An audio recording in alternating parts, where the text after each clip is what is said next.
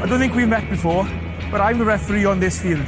Leinster could offer me $5 million a year, I wouldn't go. It is Tommy Lowe! Rugby Weekly. Little reverse pass.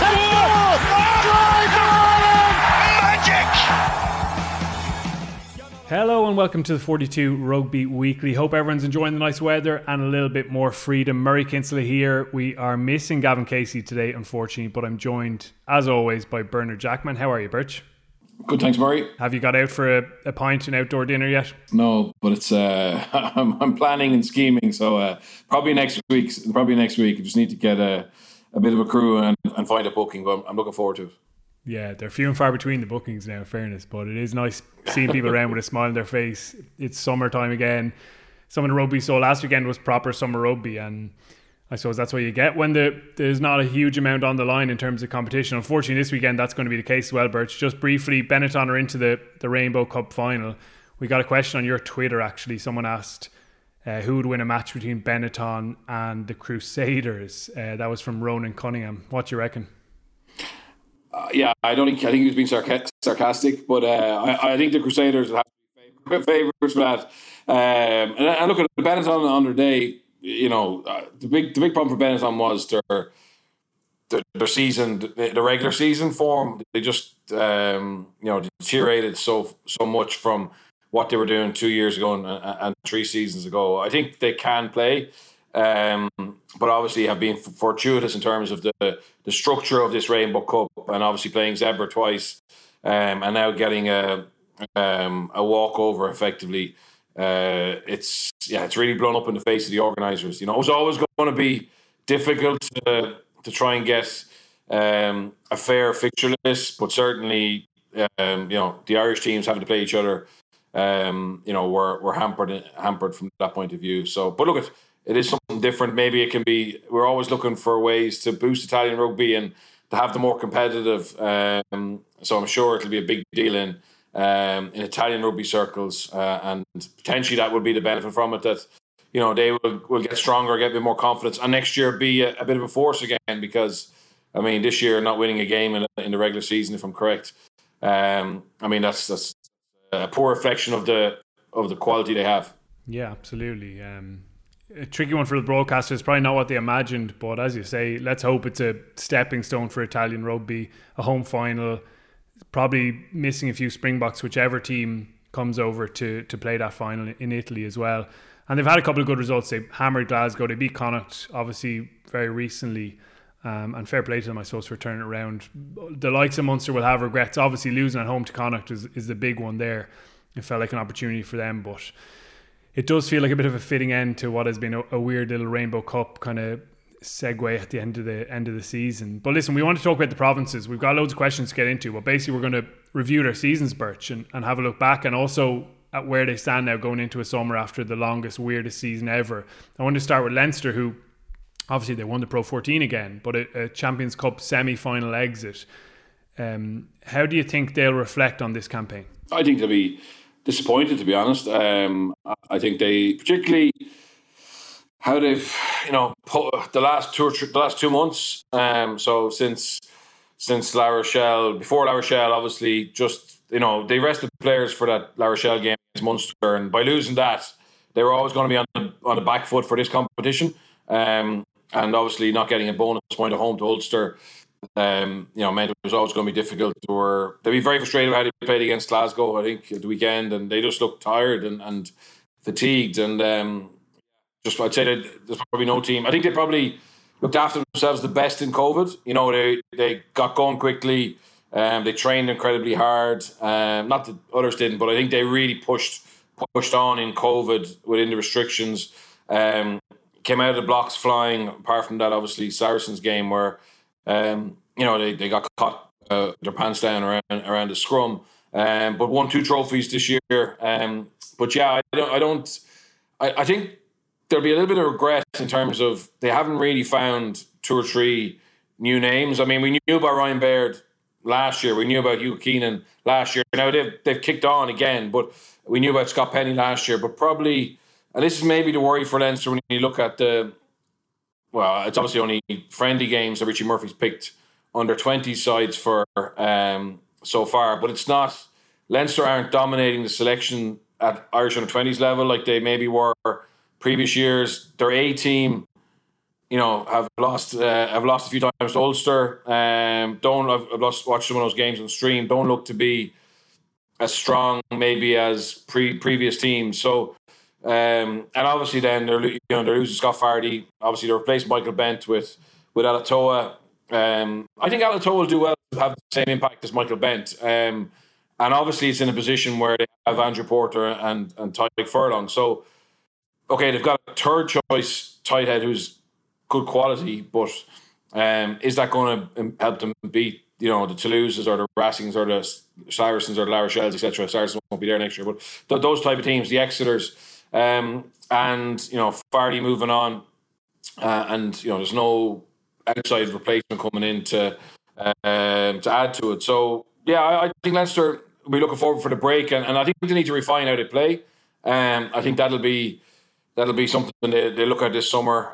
You heard Scott Fardy this week, I think it was on the 42, talk about they feel teams can slow the pace of the game down, and that was always one of the things they tried to impose on the opposition and play really high tempo, really high ball and play time, and back their fitness. If the conditions and how the game is being refereed aren't allowing them use that, well, they're going to have to find a different way of doing things. So I'm excited to see if they can find another edge and come back in September, better. But you would still worry personnel-wise. Have they that quality to go win in Europe? And I still think they're very reliant on Johnny, and obviously he's playing on, which is great. But I think Cian Healy, and Johnny. Eventually the time will catch up on them, and unless they move Andrew Porter across, have they someone who can have the same impact as Cian Healy over the next 5 or 6 years? And likewise, they've got obviously Ross and Harry, who are very promising, but they still have to step up and show there's influence Sexton. So yeah, I think it's one of those ones where they'll be happy to get Dragons out of the way Friday night, get their holiday. Hope their lines come back fit, but also evolve their game plan, which I think, could do with a bit of a sprucing up. And they'll know that better than anybody. Yeah, no better man than Stuart Lancaster to go away and study how the game is going and where it's going next and do a bit of critical thinking. That's what he loves to do and thrives on. You've kind of touched on quite a few of my notes here, and I want to bring you back to a few of those different topics you've touched on. We got a question from David Hewson on Twitter. He said, do Leinster have to sign a heavy hitting lock to get the 5th star? They're knocking on the door, but of late we hit a wall at semi-final or final. Like, just to run through, as you say there, Scott Fardy is leaving. Dev Toner is actually going to stick around after all. You have James Ryan there, Ross Maloney, Ryan Baird, as you mentioned, Jack Dunn, who's been injured more recently, but he is a big unit. And then you have Charlie Ryan and Brian Deeney. They're going into year 3 of the academy, so probably will feature a little bit more. How do you think they adjust there, Birch? Because as things stand, we haven't heard there's a big heavy-duty lock coming in. Yeah, I don't think so. I don't think there is. I think they obviously would have a space in terms of non-Irish qualified, with Gibson Park and James Lowe being Irish qualified now. So they would have a space. I'd say it's probably finance, to be honest, that's stopping them. And again, I don't know, is there the same flexibility, to bring in private funding? Is that private funding available at the moment to go and get that, different type of profile? Like, I think we really need to see Ryan Baird become a starter, and a starter as a lock, and let him and James Ryan, build up a relationship. Like, they're not both of them are probably, they hit bigger than they are really. I know Ryan Baird's they're both big men, but they both can win collisions. I just feel that it's a big task for James Ryan on his own in the second row when you play those big teams in Europe to be the enforcer. So I would like to see Ryan Baird be given his wings as such, and just let him play. Start every week with James Ryan for those bigger games that the internationals are available in, and let him continue to develop. He's shown he has that athleticism. Let's be honest. I mean, everyone, if you ask or listen to the people talking about what Leinster need to sign, bar Will Skelton's name, not many other people have alternatives. Do you know what I mean? So that profile is not really plentiful. It's not like they're in every Premiership club, every club in France. So it is a difficult one. I mean, they're not growing on trees, and so unless you found somebody out there, RG Snyman is that type of profile, to be honest. Again, but he's one of a handful in the world, and most of them aren't off contract. So I can totally understand why Leinster haven't found that player. Do I disagree that they could do with him? No, I don't. I think they could, but because I think that's not likely to happen this year, I would love to see Ryan Baird. And I'm not saying he's been held back by any manner of means. I mean, Leinster have done a good job in developing him. He's had plenty of game time. But I certainly would like to see him, start every week in the second row with James Ryan and let them develop a Donnacha O'Callaghan, Paul O'Connell type relationship where they have the potential to be starters for Leinster and Ireland. And obviously there's other locks out there who would have something to say about that. But just from a Leinster point of view, I think that's your age profile with the two of them is phenomenal. Your athleticism with both of them is phenomenal. And it's a good starting point. I don't think many teams in Europe would have two locks as athletic as those starting. Yeah, you're kind of looking at James Ryan being that tight head lock, which he was, I suppose, at the start. He was always scrummaging there.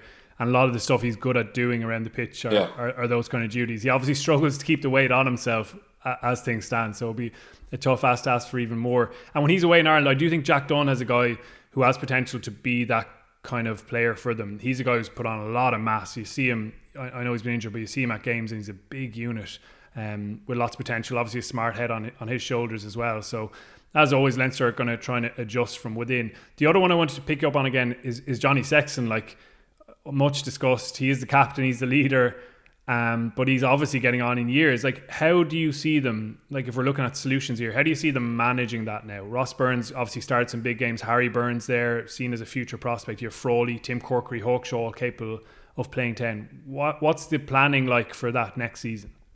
Oh, look, I think next season the plan will be around Leinster trying to win Europe. I mean, I think that's where they judge themselves on, and it's very important, I think, for our rugby that we have provinces who can win European trophies. And at the moment, Leinster look the best equipped to do that. And I think Johnny will still be number one for Leinster next year. And possibly still number one for Ireland. And potentially then, sign a new contract and go to the World Cup. I mean, I don't think that's completely out of the question yet. But signing the 1 year, it kind of gives them a shorter term focus, and it obviously took the pressure off the IRFU to make a hard decision as well. So I can still see Johnny be number one, but I do think that the way Leo manages it and Stuart manages it, that the others will get opportunities to continue to have shots at replacing them. But to be honest, I just think, and again, it's hard. People find it hard to understand. I think is that when Johnny plays, the influence he has on everybody is far greater than every time he touches the ball. And let's not forget, he didn't play in La Rochelle, and even though Leinster got dominated up front, I still, and maybe I'm naive in this, I think the game would have been a lot more of a contest if Johnny had played, because Leinster didn't really show great tactical flexibility. I don't think they implemented the plan they would have had going into it, and that's not down to Ross on his own or whatever. But I think Johnny has that ability to make everybody else better, and I still see him being number one. To be honest, all next season, I think if Leinster are going to win a European Cup, he's going to have a big role to play. To be honest, I think if he was injured for next year's European Cup, I can't see Leinster win it. To be honest, his influence is still it's extraordinary, really. And the loose head one, I just wanted to bring you back to as well. Cian Healy's successor. Like, I think he probably admit himself it wasn't his greatest season. He's still performing at a high level, but maybe slowed down a little bit, and that can just be a temporary thing. Like, all sorts of things going on in people's lives. It's been a strange, tricky season for everyone, and maybe he'll bounce back really strongly next season. Ed Byrne and Dooley have been kind of vying there, and now Michael Milne's being promoted up from the academy. You have Marcus Hannon going into the academy. Do you see a long-term successor there, or do you feel still that Porter is the one who should be switched over? Yeah, I think Dooley and Ed Byrne have a huge amount to offer. But I think if you're looking for world-class loose head, it's Porter. it's Porter. And look, it's very hard because he's obviously the long term. Well, he's obviously good enough on his own right as a tight end to go on a Lions tour. So, but I think if you want to get your best 15 on the field, I think a front row of Porter. Sorry, obviously I'm talking about post Healy, but a front row of Porter, Kelleher, and Furlong is Leinster's most dominant pack physically, and that could make up maybe for not having the RG Slime and Will Skelton type second row. If you can add another big collision winner to your starting team, and Healy like could bounce back. Yeah. He's well capable. He's done it 4 or 5 times in his career. So if Keane gets back to that level, well then I can totally understand why you would have Porter coming on at tight head. But I just think, and it's no disrespect to the lad, to Ed and Dooley, etc. But those world class props, they're very hard to find. And Leinster found two on the tight head side, and Keane at his best is world class and has been. And if he bounces back to that, then they're fine. But if he struggles with injury and form, I think Leinster with Porter on the loosehead side are a better team. Fascinating to see what happens. There's a little bit more movement. Cian Keller's off to Ealing Trailfinders. He actually had a good season, I thought. But Leinster will hope to have Adam Byrne back, Andrew Smith, Comerford, Max O'Reilly potentially stepping up a little bit more. And then they're switching scrum halves with Munster. Rowan Osborne is going down there and Nick McCarthy's coming back up. There have been a number of younger guys or fringe guys who've stepped up. I think Jamie Osborne from Naas is a really exciting one. Looks physically well capable of playing at the top level. Dan Sheehan, obviously. And then the back row, you had Scott Penny being really consistent, as well as Josh Murphy. I thought he was ultra physical this season and really stepped up. We got a question from Paul Kenny, and it's kind of an evergreen question. He says, Leinster back rows, what's the odds on any of them moving this summer? Because that depth chart, Birch, is still pretty deep. Yeah, it is very strong, and we saw someone like Will Hickey, who was an unbelievably good schoolboy, come into the sub-academy in Leinster, and it was pretty clear they weren't going to take any back rows. We've seen someone like Keane Prendergast, who was in that Leinster sub-academy, but couldn't get into the academy, went to Connacht, and I think he's been really impressive in the last tour. He's been impressive all year, but particularly last 3 or 4 games. I think he's someone actually for a guy who doesn't look very big. Is very effective in getting over the gain line. So there's a depth underneath that again, which is becoming very difficult to break through. But it's really weird actually. It's the first probably year I haven't heard a big kind of strategic move or drive to move Leinster players out. Maybe that's because of COVID or whatever, but there's been no talk. Don't forget Deegan's got to come back from injury, and he's a really exciting player. We know now what Doris is top end back row. Penny's taking every chance he's had. Leinster, that's obviously Leinster's strongest position. Just on like the one that I think you mentioned there, Jamie Osborne. If I speak to anybody involved in Leinster pathways, and speak to the players and coaches in the senior squad, he's the one that I think has that extra bit, that could go from Naas to playing for Ireland. And those guys, they only come along. Well, Leinster produce one a year pretty much for a long time, but in general, they're they do stick out like sore thumbs when they're in and around their own age grade. And he's definitely someone that is being earmarked to go up and make a difference quickly. Whereas probably there's other players, and it's a slow and gradual thing. So they do their 3 years in the academy, and then they come out, and then they start to get game time off the bench, and by the time they're 24, 25, they can be really good players, but and really effective and can have great careers. But I think the Ryan Baird, the Ronan Kelleher's, the Dan Sheehans, to be honest. You hear about them a bit earlier, and they unless injury prevents it, they come true. So I think Osborne's the one to look out for. I would say, and this is probably a bit controversial, but I think there's a huge focus on Leinster needing that big lock. I think they could do with another very good 9, to be honest. And that's not a slight on Luke or Gibson Park, but I think that, and Nick McCarthy's obviously coming back, but I think you're going to lose one of those to international duties. We've seen Gibson Park this year getting in ahead of Luke. I don't think that it would be a bad thing for Leinster to have another top end 9 who could play. Like, let's be honest, okay, I'm thinking ahead here. Like, if Leinster go and evolve their game, it's okay. You can say they're not going to play that high ball and play time, or they can't control that as much as they potentially could at the end. I still think they're going to have to play with tempo.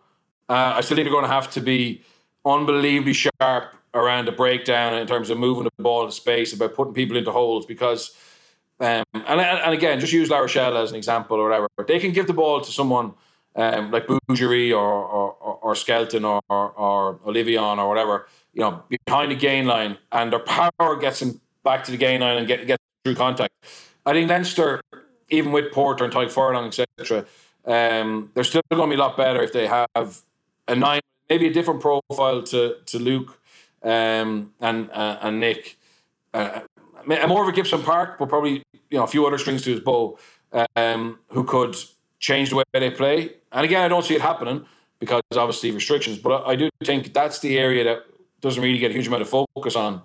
And I don't think Leinster are as strong in that area as maybe you would think a team with internationals are. And that's being hypercritical, but I think it would give them better strength and depth for the knockout stages of Europe to have another top end 9. I agree. I think it's probably the one area where Leinster would love to produce a world-class player of their own, top level. Yeah. And there doesn't seem to be that in the pipeline. Interestingly, I sometimes wonder if Joey Carberry should have stayed at 9. I think he could have been really good there. A bit tall now maybe, but it's a fascinating one. I totally agree with you on Jamie Osborne. Like, he looks physically like he's ready to go already at that level. A product of the Leinster youths, and a guy who came on and immediately on his debut smashed someone and just got on the ball and looked really composed. By all accounts, he's a very studious, diligent guy. His younger brother actually is supposed to be a very good player as well. But exciting to see that talent coming through. And otherwise, a pretty cohesive squad, obviously, moving forward. And we know that cohesion can be really important. They'll be back challenging on all fronts again next season, as we know. Munster, Birch, again, like, what's your sense of their season? They didn't collect the silverware they were hoping to collect, out in a weird Champions Cup, obviously, at the round of 16 and losing to Leinster a couple of times again. How do you sum up their campaign? Yeah, I think it's been disappointing, to be honest. I know this competition has been ridiculed a little bit and justifiably so for certain reasons. But I did think it was really important for Munster to go and at least get to a final and potentially win it. They responded really well to having been beaten by Leinster quite a few times, particularly in the Pro 14 final. The last one, a Pro 12 final. Yeah, I don't know what it's called anymore. But in the final that they played in the RDS, where they didn't fire a shot, and obviously a few weeks later, then they came to the RDS and were very physical, got in amongst Leinster, upset them. Now, let's be honest, Leinster had an eye on the week after, but they still did their job. They won, and then they took what looked like control of their own destiny. With obviously Connacht, Cardiff, and Ulster coming to Thomond Park, and Ulster set a second string, so that was ideal.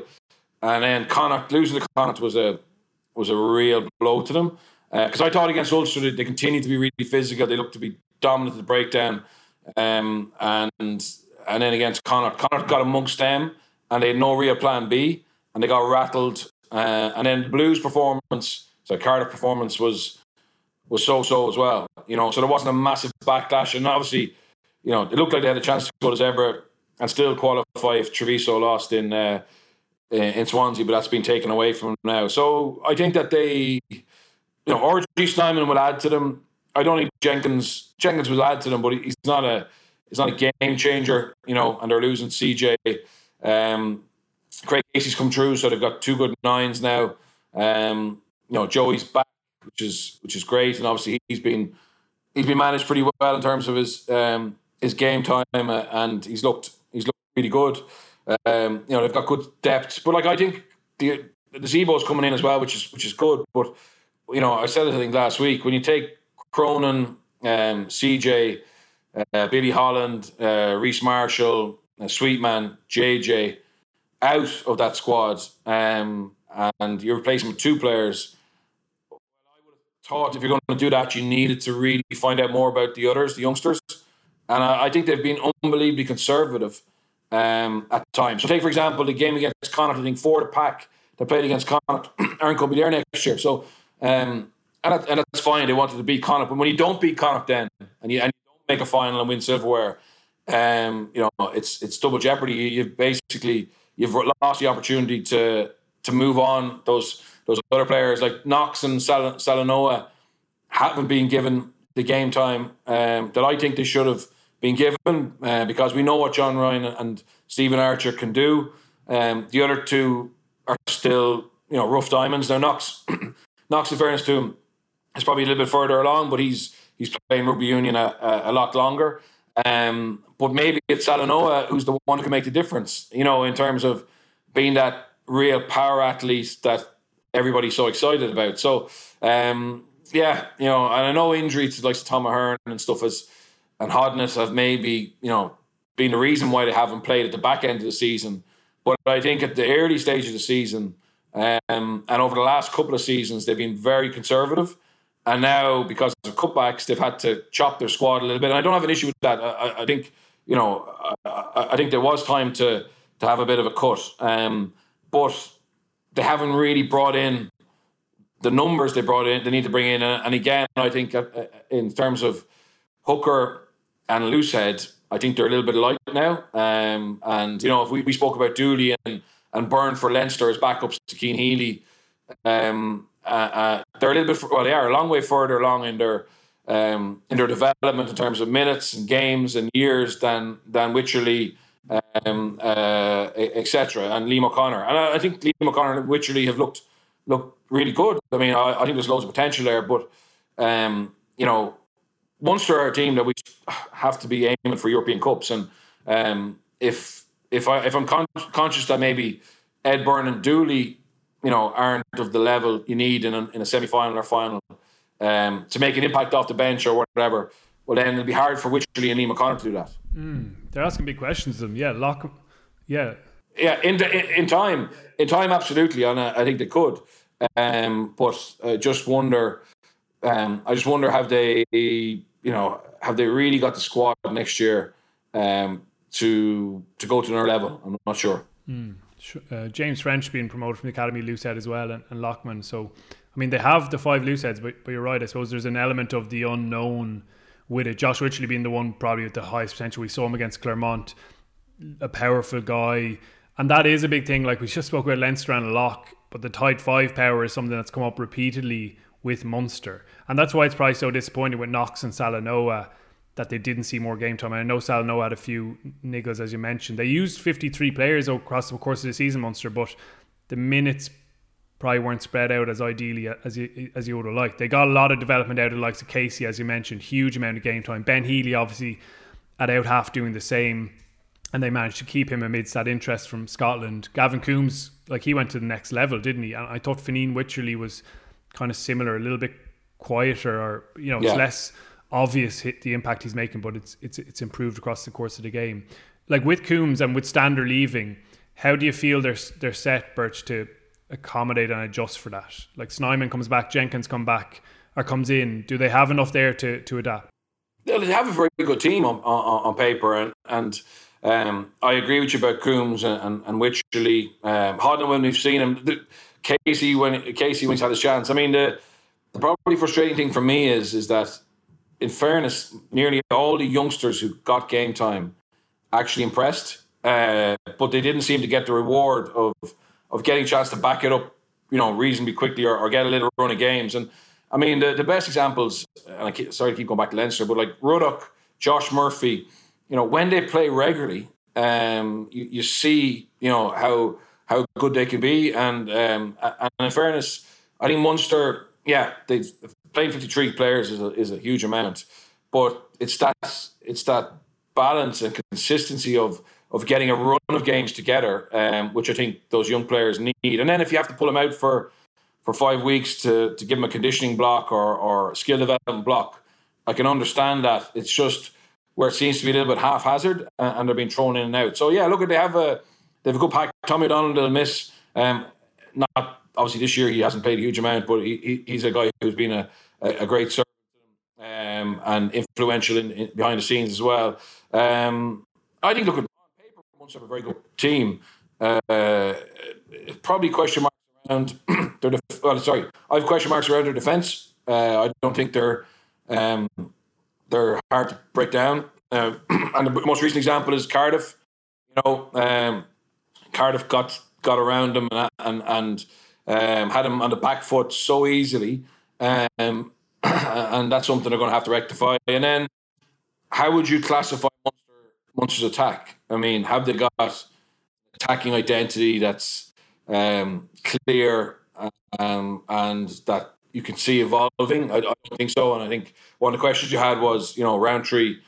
Rowntree had a good influence? He has. Their set piece. Think back to Claremont.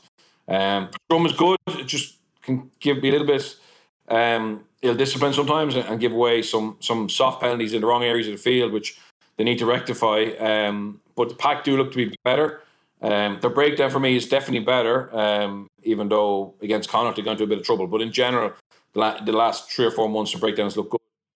I just don't really know if their attack is really firing yet at the level it needs to be. And maybe that's all down to Joey. Joey having a pre-season and Joey being fit, the early doors will get them moving. But that's probably the question mark for me. Well, I have a question mark around the defence and attack. So it's not great. That is that's funny because literally on my notes here I have identity question mark, and that was the big one I was going to bring you to. The question we actually got that you mentioned there is from John O'Gorman. He says, bar the scrum line out improvement under Graham Rowntree, no idea or direction from the rest of the coaching ticket, he feels.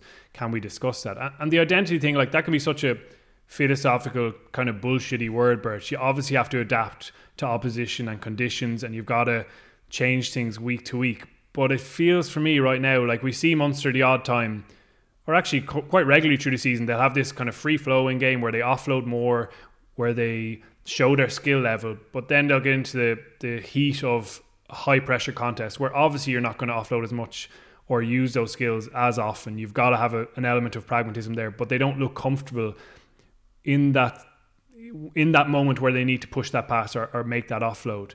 Like, how does that reflect what they're doing on the training ground? To me, it almost looks like 1 week they're working on an offload focus and a more ambitious, intentful attack, and then they'll reel it in and focus on box kicking, even though someone like Craig Casey is not a kicking 9. I know he's got to improve his individual skills, but how dedicated do you have to be on the training ground to actually fully implement a shift in style? Yeah, I think you have to be fully into it, and I think that's possibly the challenge. And let's talk about pre-Larkham.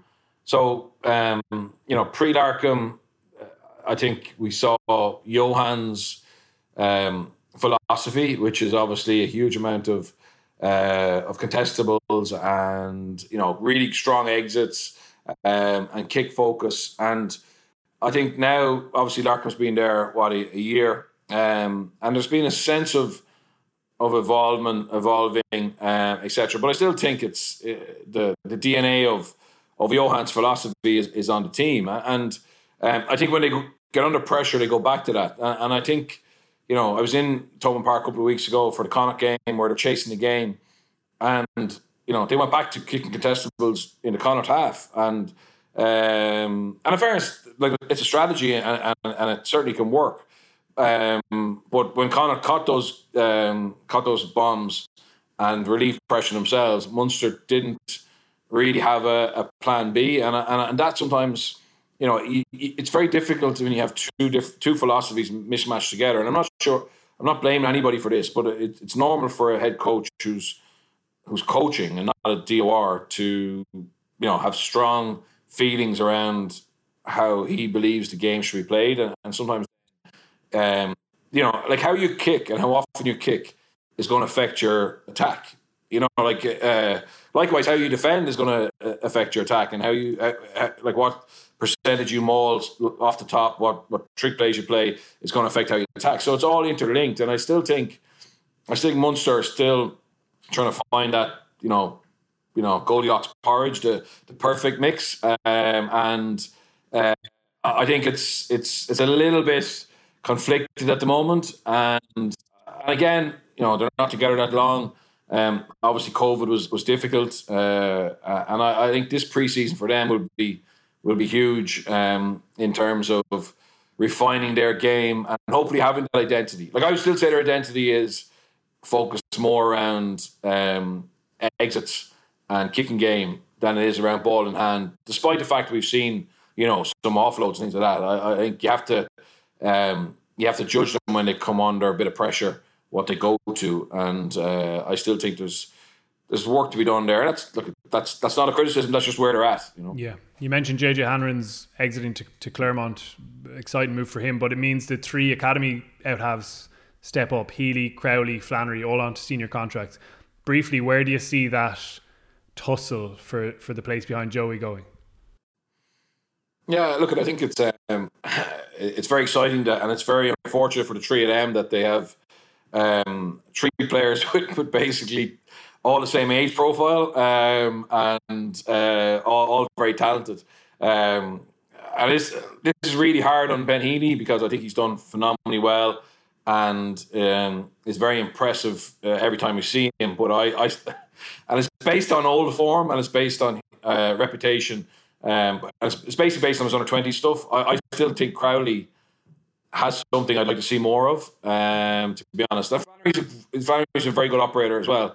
But yeah, for me, Healy or Flannery may well be the best of them. But until I see Crowley play 3 or 4 games at 10 at this level, I'm going to stick to my assumption that he's the best, if that's fair. And it's based on, he's been injured, he's been with the sevens, etc. He played fullback, I think, the last 2 times off the bench. He's come on a fullback.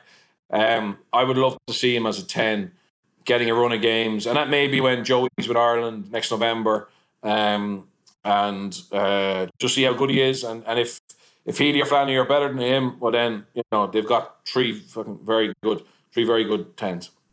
Yeah, absolutely. A nice headache to have, and really exciting for the province as well to have 3 homegrown guys coming through with talent and ability to play in a couple of different positions, as you mentioned. Last one from Munster: what is Zeebs going to add to the party? How big an impact do you think he's going to have, Birch?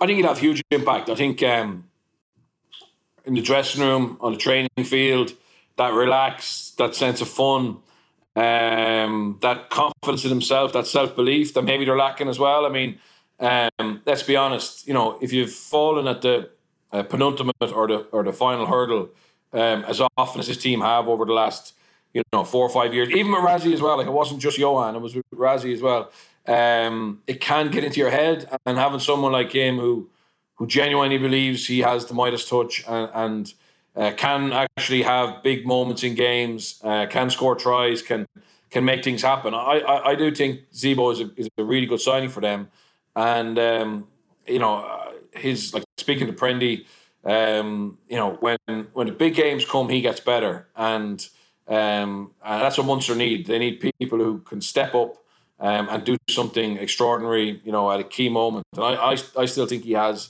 loads of that in him, and I think behind the scenes he could be, really good in that environment and just making sure it's enjoyable and fun, and they have confidence in what they do. And also him being away and seeing how things have done in Racing and being part of winning teams in Racing can come back and just validate some of the stuff they're doing as being, look, this is right. Let's stick with it here, and let's back the coaches here, and also question and challenge if it's something that he's picked up from Finn Russell or from Siobhansi or whatever, and just add to it. And I think he's at that stage of his career now where he was never shy, but I think he could be someone who's who's in that game management group and can actually add to their playbook and their attacking shape in particular. Yeah, the fans are going to love it down in Munster and Thomond Park when they're back in, and he's throwing up his Z celebration. And so that's exciting. The Ulster fans, meanwhile, Birch, they'd love to win a trophy. They'd love to see the project under Dan McFarlane topped off with a bit of silverware. Obviously a Pro 14 final, this kind of long extended season. The Challenge Cup semi-final was really disappointing in the end, giving up that winning position and going down to Leicester. They'll probably reflect on this again with quite a few regrets. Yeah, I think 5 competitions this year, or maybe 6. It's a big blow. And look, at losing to Leicester, it's no, it's not it shouldn't be a black mark. But realistically, I think Ulster, given that they've turned things around under Dan, given them being the second best team for a long period to Leinster in the Pro 14, were competitive in the European Cup. I think they really should have went down to that competition, at least got to a final. It's going to be difficult for Dan. Dan's done a really good job in terms of obviously, bringing the squad back from what were very dark days, finding and developing some young talent. Obviously, that Kieran Campbell had found in the academy, and giving them their time and space and letting them develop. But I just wonder. I wonder now, losing Marcel. I think it's a massive punt on Nakawara, and if he obviously could be great and he's going to be exciting to watch, but he's going to have to really refine his passion and drive for playing again, and that's a big challenge. It's not. That's a really strange one in that we know he has massive ability. We know on his day he can be, one of the best players in the world, but he's dropped off significantly, and it's going to be the arm around the shoulder. It's going to be making him feel happy, making him feel part of the group. That's going to get him back to the next level. Like, he's not someone that's sitting down and doing one-on-ones on a video is going to make him significantly better. Doing tackle drills or breakdown work is going to make him significantly better. He has everything. He has his own unique way of doing a lot of it, and that's what makes him special. But it's getting him, I suppose, driven again, hungry, and to go from there. So it's I think it's a disappointing season. Challenge Cup, massive mistake, and probably not knocking Leinster out of the Pro 14 that they lost to Munster as well. Just they could have managed that game last 5 or 6 games a bit better with no semi-finals. They had a chance to knock Leinster out before. By getting into the final in their own right, they missed out on that. So probably when the pressure's been on them, they haven't really stood up, and that's probably the question mark Dan is going to have going into this off season is the whole mental fragility, and I'm sure he's working on that. Because Andy Wilson was on to us on Twitter. He said he thinks Ulster have gone backwards this year without some top class signings. I can see them being the 4th Irish province next year. Pessimistic enough view there. And it has been a weird season. Like, we should say that with all the stuff we're talking about. It's been crazy. So, I mean, we can't make sweeping definitive judgments based on this one campaign. But it will be interesting to see how they bounce back. That was a really interesting point you make there about the mental side of it in those bigger contests. Like, they've been massive about playing with tempo, with high skill level. Dan Soper, obviously, who's going from skills coach to attack coach next season, has made an impact in that regard. And when they play at that tempo against teams who they probably expect to beat, they look really good. In those bigger contests, though, Birch, they're like often losing kind of consecutive moments where they compound an error with an error. And obviously we know Dan McFarland has real strength in that psychological side of the game. How do you, like, from being in good Leinster sides, etc., how do you actually develop that aspect of it to actually start winning those big moments in the massive games? Yeah, there's some things you can do, like in the classroom. There's some things you can do in groups. There's some things you can do individually, with sports psychologists, etc. But probably it's a combination of those things plus trying to create those difficult situations, those stressful situations at training, and that's definitely something that Leinster do a lot. And the reason they can do it a lot is because they have, number 20s, number 40, are all, high level players who can really stretch the starting team, and then the coach can, create situations, but putting a man in the bin, making him put more players in the breakdown, etc. So he can stress the first choice 15 and try and get him comfortable, making better decisions under pressure, or finishing opportunities when they get them, and limiting to those opportunities. So that's a challenge for Dan and Munster and Connacht, in that they don't have that depth to make training, as match-like as possible at certain times. And Dan would be, I think he'd be looking to develop the leadership group. He'd be looking to develop their ability to problem solve. And we saw it with Connacht a lot in really obvious examples, like key moments in games where, Andy Friend would have been very disappointed with their shot selection. That hasn't been as blatant with Ulster, but that's something that you need to work on. And also, educate your decision makers on opportunities that aren't just in the 79 minutes or the 80 minutes, but and it's one shot. It's those moments during the game where they probably need to be better. And it's an ongoing process, and unfortunately, it takes time. And like going back to Leinster, I mean, like Cheika tried from 2005, 2006, 2007, 2008. There was always doubt about our mentality. There was always issues around us, getting up for the big games or performing on the big days. And it took 4 years to probably overcome that. And to be honest, we won the Magnus League in 2008, and that little bit of a trophy kind of gave us reassurance we're on the right track as well. And that's why I think, and it's done now, so you need to move on. But that Challenge Cup and that Rainbow Cup for Munster and Ulster could have been huge for them in terms of just that little bit of difference in terms of belief. We've been in the final before, or we've closed it out. I think that's something that there was an opportunity there for both those teams this end season, and they let it slip. And obviously you live with that, and you got to still try and overcome it. But I do think more so than the actual trophy itself, it's the impact it could have made next year when they go into big games. Absolutely. It'd be fascinating to see what they've learned and how they put that into action. Listen, there's loads of talent coming through in Ulster. It's been a bit of a conveyor belt in the backline in particular in recent years. James Hume, I thought, was outstanding in nailing down that 13 shirt with Luke Marshall out injured. Stuart Moore showed plenty of glimpses at 12 as well of his playmaking ability, a kind of rounded midfield game. You had David McCann in the back row, who there's lots more to come from as he steps up onto a senior deal. And Ethan McElroy was another one. I thought he was really impressive, particularly on the left wing. One of the guys I want to ask you about was Cormac Izuchukwu, who kind of came out of nowhere really into Irish rugby. He's obviously done his ACL, but we saw glimpses there, Birch. And I mean, we've talked a lot about power forwards in this podcast. Glimpses there of a guy who could be that late developer and make a big impact, particularly for you losing one of your main ball carriers in Coetzee. Yeah, I was up there for one of the games he played, and again, it's kind of like that Jamie Osborne.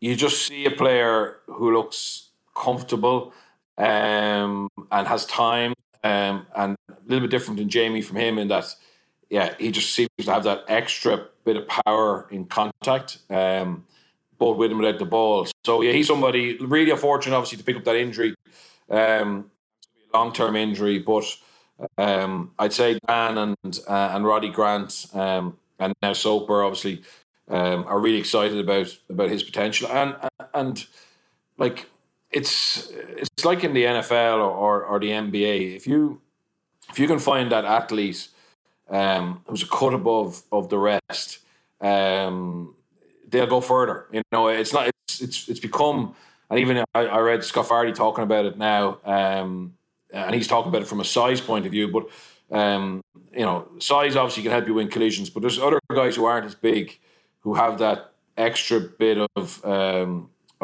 power, and they can win you games. They can make things happen really easily, and sometimes they have crap technique. It doesn't matter. They just they can physically dominate their opponent, and he looks like he has that. And that's going to be his point of difference. And the coaches will teach him the rest of the stuff. But I think he's a really exciting guy, and they have found again, kind of like Munster, talent that looked like and have shown every time they get pro minutes that they do seem to have that ability to step up, which is that's all it's about. Like, I don't think you need to have.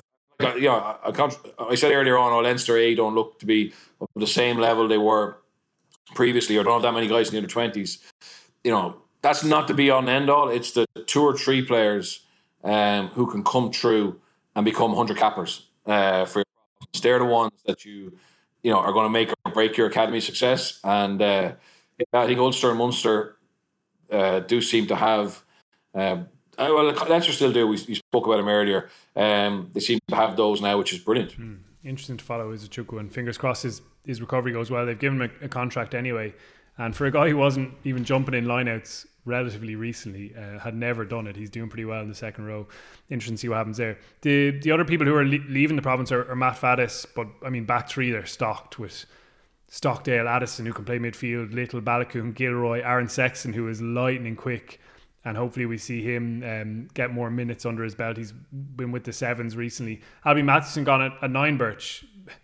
Started really strongly, even displaced Cooney in the final, but probably had a declining impact. And now they look for Shanahan and young Nathan Doak to step up. Yeah, disappointed probably how the back end of the season kind of finished for Manchester. And first, Cooney, he really found his form and he nailed down being number one. And it didn't really have the impact. Like, look at Madigan, obviously was back up to Billy Burns, but came off the bench twice against Edinburgh and kicked winning points, etc. Matchin has just struggled to have those moments. Part of that game against Edinburgh in the semi-final, where he came on and did have a big influence. So big pressure. Doak is obviously someone, like, we know a lot about Shanahan and he's obviously back up, but is Doak is probably the one. He's the one that they're all talking about. He's the one that there's huge hope for, and I'm excited to see him come through. Obviously, he's been a match squad already, but he's the one that I've been hearing about for 3 or 4 years, and I'm looking forward to seeing him come through. Generally, the chatter is pretty reliable, and you can rely on it in terms of potential. Finally, I just want to ask you about the 2 prop slots. We've spoken a lot about front fives, and this will be an interesting one because Tom O'Toole is seen as a player of high potential by Ireland as well. Eric O'Sullivan has been pushing, but Marty Moore has been consistent this season, and Jack McGrath will hopefully come back from his hip surgery new and improved. That's been really plaguing him for a long time. Can you see the younger guys usurping the experienced heads there? Yeah, I think they will in time. I think they will.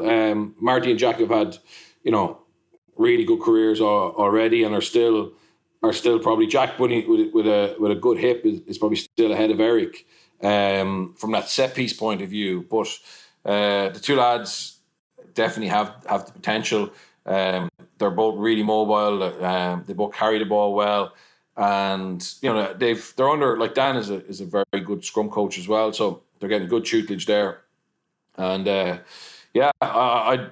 think by the end of next season I could see both of those being first choice for big games. Really fascinating to see what happens in Ulster next season. Connacht, I got the sense, Birch, last weekend, obviously season ended, there was almost a relief to have this weird campaign done and look forward to hopefully better times next season. Where do they stand? They were targeting playoffs, and obviously the way it worked out with the format of the season, that wasn't realistic in the Pro 14, just with a final. They went out in pretty underwhelming fashion in the Challenge Cup to Leicester with some really weak defensive efforts in that game. Did you see development or standing still this season from Connacht? No, I saw development. I think they're always going to struggle for that consistency just because of their squad depth to back it up. But I think for them, they showed in Ravenhill, in the RDS, and in Thomond Park, they can get up for those big games, and to win 3 times away from home in Irish Interprovincials is a big step up. I think Papali'i is going to be key for them. I know, there's huge talk about his discipline and etc. But I think we have to understand that he's come from a very mixed pathway between league union, and predominantly league. So, and also he wasn't in great shape physically when he came, and they've improved there. So, I think this was really a prep year for him, and we saw enough, obviously, and Connor saw enough to recontract him, and he has that spark that I think can get Connacht into the game, and that's always been a challenge for them when they come up against teams who are,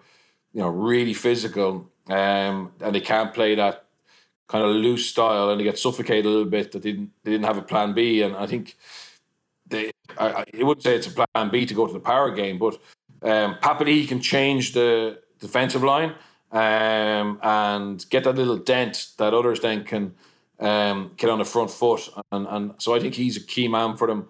And yeah, they've like the guys they brought in from Munster have done well. He's Andy Friend has been very successful in terms of probably getting not really high profile Australian players to come in and have an impact. So Ben O'Donnell's obviously hasn't played as much as John Porch, but I think he's exciting. I think you've seen enough in him to go. Yeah, he could be really dangerous for them. Fitzgerald and Carty. Blade has had a phenomenal season. Like, he's clearly number 1 now. But you'd imagine with a good pre-season, Marmion will come back, and he's a huge amount to offer. You've got Delahunt and Heffernan. I think props. I'd love to see the rumor that James Cronin has been made an offer by them. I think they need help there, and if they could get him, on board, and I think they're taking a young prop from Leinster as well. I think that they're not a million miles away. New coach, I think, obviously new coaching setup. I know Dewald Senegal very well. I think he'll give them a different voice than Jimmy, obviously, but have a different way of looking at things. Obviously his background is in the top 14. Their Maldi was their big Achilles heel this year, and I know that's something Dewald's going to try and address. And if he can address that and make that less porous, they're not a million miles away. I don't know. Like, realistically, the only thing that's holding them back, I think, is that maybe depth of squad when they go into a run of games and have a few suspensions or injuries or lose Bundy to Ireland. They can be sometimes a little bit stretched there, but that's a resource thing more so than a coaching or effort side of it. Who's the young Leinster prop? You slipped that one in there. I told you earlier on WhatsApp. What's it? Greg? Oh, Greg McGrath. Greg McGrath. Yeah, Greg McGrath. Wexford Wanderers. The rumour is he's going down there. And a great opportunity for him. He's a guy, a very strong guy, great attitude. Obviously, loads of growth in him, but I still think they need that international class. And I call, like, Buckley for me is as good as internationals. In terms of the influence he has.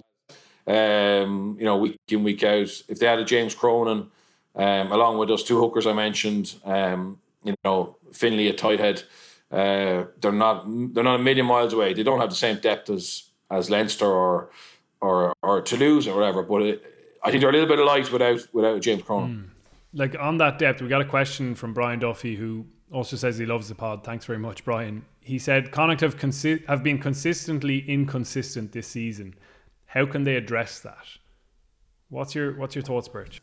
Yeah, I think Andy Friend. I think the main reason is the depth. But I think it's been tough for them. Like, it's been tough for everybody, but for them even, you have to take into account, travel is a little bit harder to get from Galway to away games. Everything's a little bit harder, and also younger players are generally a little bit more immature mentally.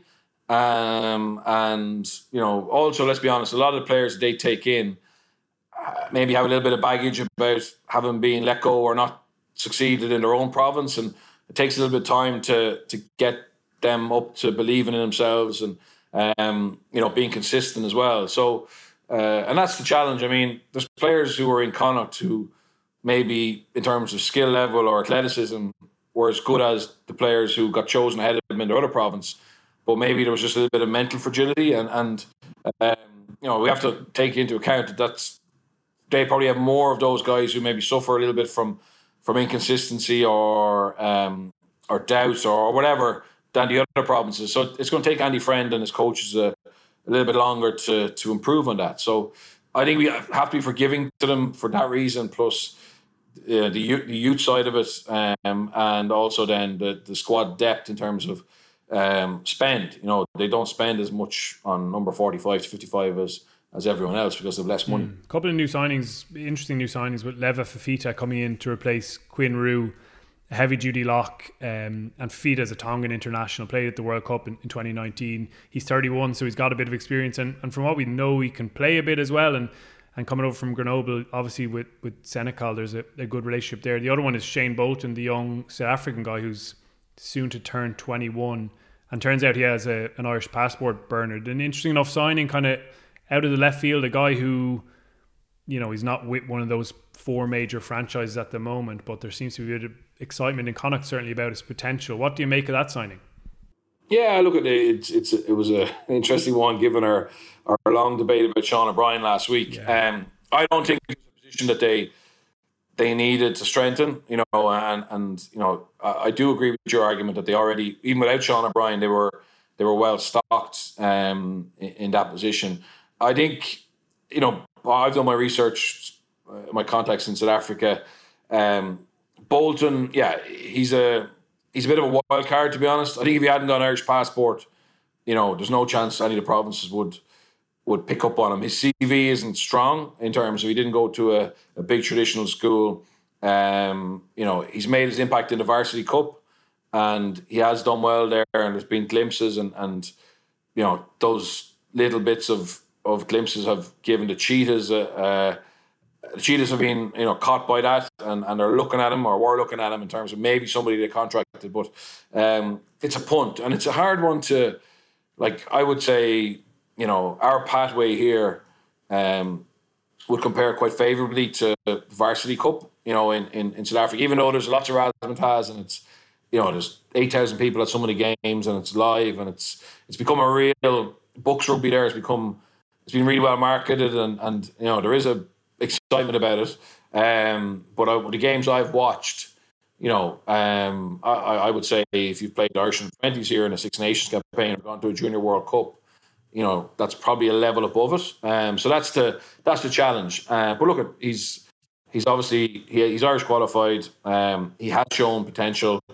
It's just not clear, how high his level can get to.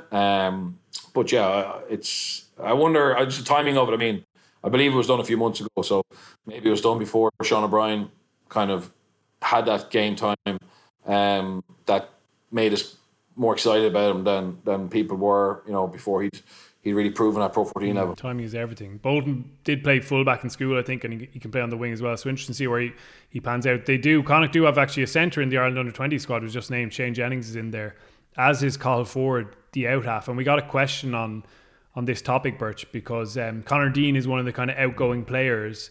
So Conor Fitzgerald and Carty are the 2 senior out halves, and then you've got kind of Ford as the next one. Colin Mulvihill was on asking, any idea if there's a third choice out half signing, or will Mac Hansen, who's coming in from the Brumbies, he's Irish qualified, generally plays in the back 3 but cannot cover out half, and also Tom Daly, will they be used as backup? He thinks Ford still seems a bit young. What do you make of that, Birch? Yeah, I don't think there'll be a signing. I think they'll come from within, they'll use that signing from Australia to cover if they need to. Probably Jack and Carty and Fitzgerald probably won't be away a lot. Doesn't look like that at the moment. So I think they're okay there. And again, look at ideal scenario. Yeah, they go out and sign another 10 who's proven, but Connacht aren't in that market at the moment because of budget constraints. So yeah, you got to pick your battles. And I think if there was extra funding and they were using that to try and get James Cronin, that's a better spend than a third 10 who's going to be behind Fitzgerald and Carty. Joe Glennon was on asking about their NIQ allocation. Actually, he said, completely unscientifically and having done no actual research, they appear to have a lot of NIQ players and adding more next season. Well, Dominic Robertson-McCoy is Irish qualified. Jared Butler's Irish qualified now, isn't he? So they have Papa Lee, O'Donnell, Porch. Mac Hansen's coming in Irish qualified, as is Shane Bolton, as we mentioned. So Fafita is kind of the fourth there, and there's a bit of understanding. The other part of his question, though, Birch, was, is the stubbornly high proportion of players from outside Connacht becoming a cause for concern? He says very often the vast majority of their matchday 23 is from outside the province. Do you think that's a concern? Yeah, absolutely. And it's, let's be honest, it's not going to change until the domestic rugby scene improves, in the West. And I know, Eric Elwood and, Nigel Carlin before him, and all the development officers are putting huge work into, I suppose, grow the game at schools and club level down there. But, again, it's a performance sport, and Connacht need to be competitive and win games, in Europe or in the Pro 14. So they have to pick the best talent. And unfortunately, at the moment, it seems the best talent's coming from, picking up players from other provinces, whether at a young enough age to go into the Connacht Academy or the likes of Sammy Ireland, etc., who are already seasoned pros. And that's a real long-term play. And, you're competing with, obviously, GA hurling in a lot of those provinces where there's high profile and well organised competition. So that's something that, it's going to take time. But all the stuff they do at the pro end of it, and the more competitive they are, the stadium development, training facility development, all that stuff in the community, that will all add to it. It's just not a quick fix. It's not going to be overnight. Well, best luck to all four provinces. Long-term and short-term work to do next season. Before we go, Bert, a little bit of breaking news. I've just had a couple of messages on WhatsApp about it. Dan Kelly's been named in the England squad ahead of their summer test, the Ireland Under-20 International. We kind of saw this coming, but it's disappointing nonetheless to lose a guy who was in the system and is now obviously thriving in Leicester Tigers. That's the risk if you don't get them home after Under-20s and they show potential. I believe Leinster were interested in him coming back, but I think there was a push towards sevens. I understand, and he wasn't keen to play sevens, and that's completely his choice. But the fact now, it looks like he's been capped for England. That's disappointing, really. But that's the risk with the NIQ. The English clubs will want them to play for England because they stay EQP, and they're always have a strong allegiance to that. Even if they play Irish Under-20s, they I signed Ross Moriarty back to the Dragons. He played English Under-20s. It's not just because you play for that country on the 20s level, they don't see it as being a commitment. We know Billy Burns as well. So it's not an exact science. And I think if you don't get them home, if you don't get them back to Ireland, their home is England. If you don't get them back to Ireland quickly, that's the risk you run. And the Dan Kelly one is an unfortunate one. But as I said, I don't agree with the resources we're spending over there. But it would be great to have Dan Kelly as someone who is helping our provinces win on a weekly basis. Fine player. He's made a decision and best of luck to him. He's definitely got potential to go all the way. As we mentioned, there are a couple of games just before the provinces finish up. Munster away to Zebre tomorrow and Leinster at home to the Dragons. It'll be great to see some fans back at that, adding to the summer vibes. But Birch, thanks a million for sticking around. We're a bit longer than usual, but wanted to get into all four of the provinces, so appreciate it. Cheers to everyone for listening in and for all the questions. We'll be back on Monday with Owen Toolan on the 42 Rugby Weekly Extra. If you want to sign up for that and plenty more with the 42 membership, you can go over to members.the42.ie. For everyone else, we're back next Thursday with this pod. So in the meantime, have a brilliant week. Cheers. I don't think we met before, but I'm the referee on this field. Leinster could offer me $5 million a year, I wouldn't go. Tommy Lowe! Robbie Weekly. Little reverse pass.